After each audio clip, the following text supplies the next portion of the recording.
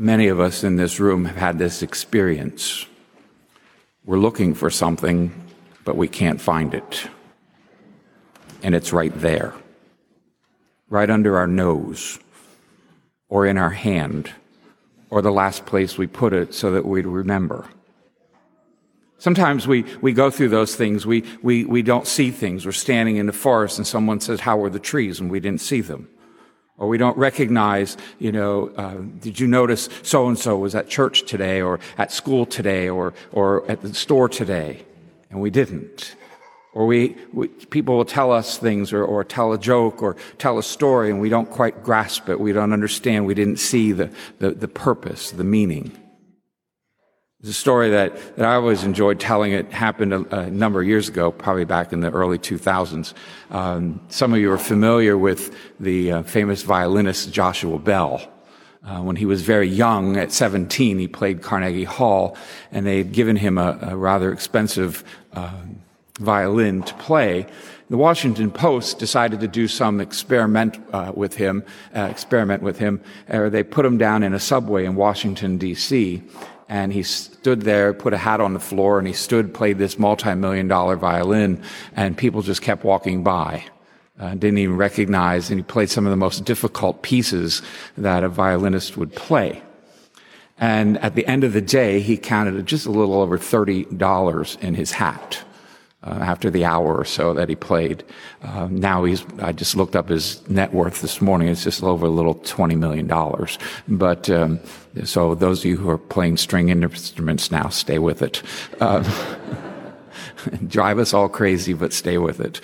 And people didn't recognize him. People didn't see. People didn't know that was this famous young rising star. They passed right by.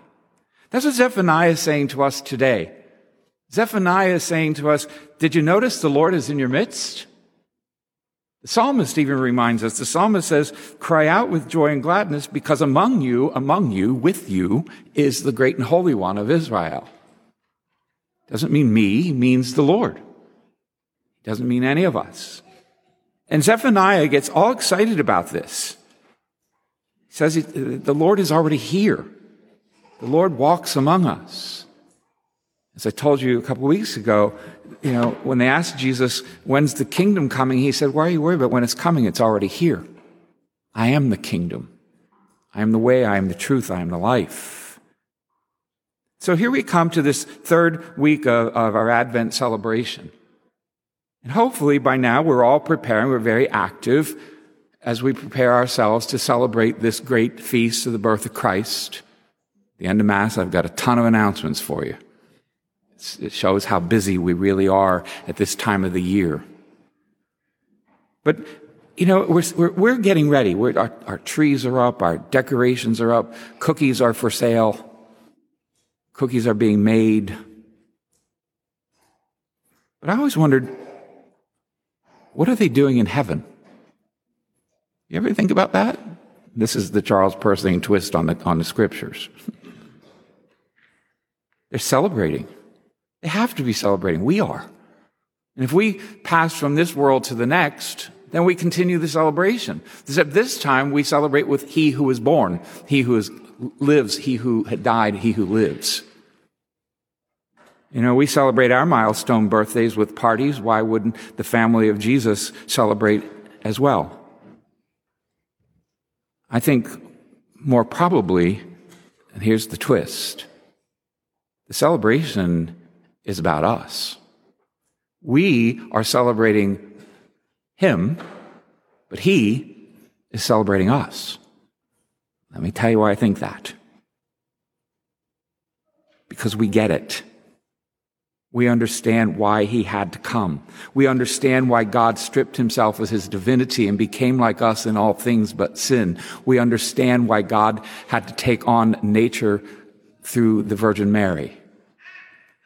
We understand why God was born in poverty, in a manger, with no place to rest His head. We understand what the ministry of Christ was about. We understand what His call to repentance was. We understand His call to us to be servants.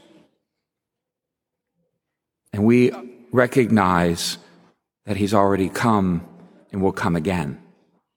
We know that he saved us from our sins, and we believe that he is prepared to welcome us into the kingdom.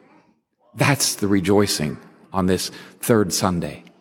That's what we're called to celebrate. And I think that heaven is thrilled because we read places in Scripture that heaven rejoices over the lost one, over the 99 righteous ones that stayed behind. James reminds us that when you and I save a soul from someone else, we save them from their sins, we save our own soul. And heaven rejoices. We heard Zephaniah this morning. He said, because of this, let's all shout for joy. Let's sing and sing joyfully. Let's be glad. Let's exult. There's this whole movement of joy. There's this whole movement on this third Sunday to really lift our spirits to recognize Christ among us, in our midst. He's removed the judgment. He's turned away our enemies. You know, I just think that if we read it again, you get time to do this, say, read it again and keep putting your name in there. You know, shout for joy, insert name. Sing joyfully, insert name. Be glad and exult, insert name. The Lord has removed judgment against you, insert name. Turned away your enemies, insert name. The Lord is in your midst, insert name. You'll have no more reason to fear, insert name. You get it. There's 10 more lines and you got it. But, you know, it's time for us to recognize that Christ is with us. Christ is among us. Christ is already here. This is not part of my script, but it just popped in my head and I'm telling it anyway.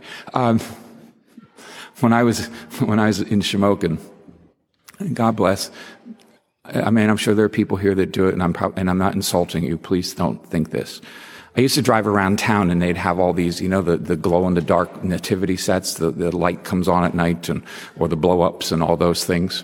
And they would have Mary, and they'd have Joseph, and they'd be looking at an empty crib. And I used to think, why don't they put the baby Jesus in there? It's not a surprise. Every year it's a boy. You know, why isn't he in there? We know that he came. We know that he died. We know that he's risen. We know he's coming again. People used to say, well, it's not Christmas. But he's here. I just think that God wants us to rejoice in his presence. God wants us to be able to look at him as he looks at us, with favor, with love, with compassion. He wants us to rejoice and live in that love. He takes delight in us because he's chosen us, he's forgiven us. And Zephaniah tells us that God is very happy to forgive our sins. One time a rabbi was asked, Rabbi, what does God pray when he prays? The rabbi thought for a moment and he said, I think God says, may my mercy overcome my wrath. In other words, God prays that his divine desire for compassion be greater than his divine demand for justice. And that's joyful. That's why God loves us. That's why even in our worst conditions, God is offering us forgiveness. It's God's joy that brings us together. It brings us together today. It will bring us together in a few days to celebrate the Christmas feast. And Zephaniah says to us, all those who are scattered throughout the countryside, he's bringing you home. And those of you who are subject to shame will now enjoy fame. And it's not going to happen in the future, but it's happening now before your own eyes. So on this Sunday of the pink candle, let us look carefully and not lose sight of what's already under our nose, the delight of Christmas, Christ in our midst.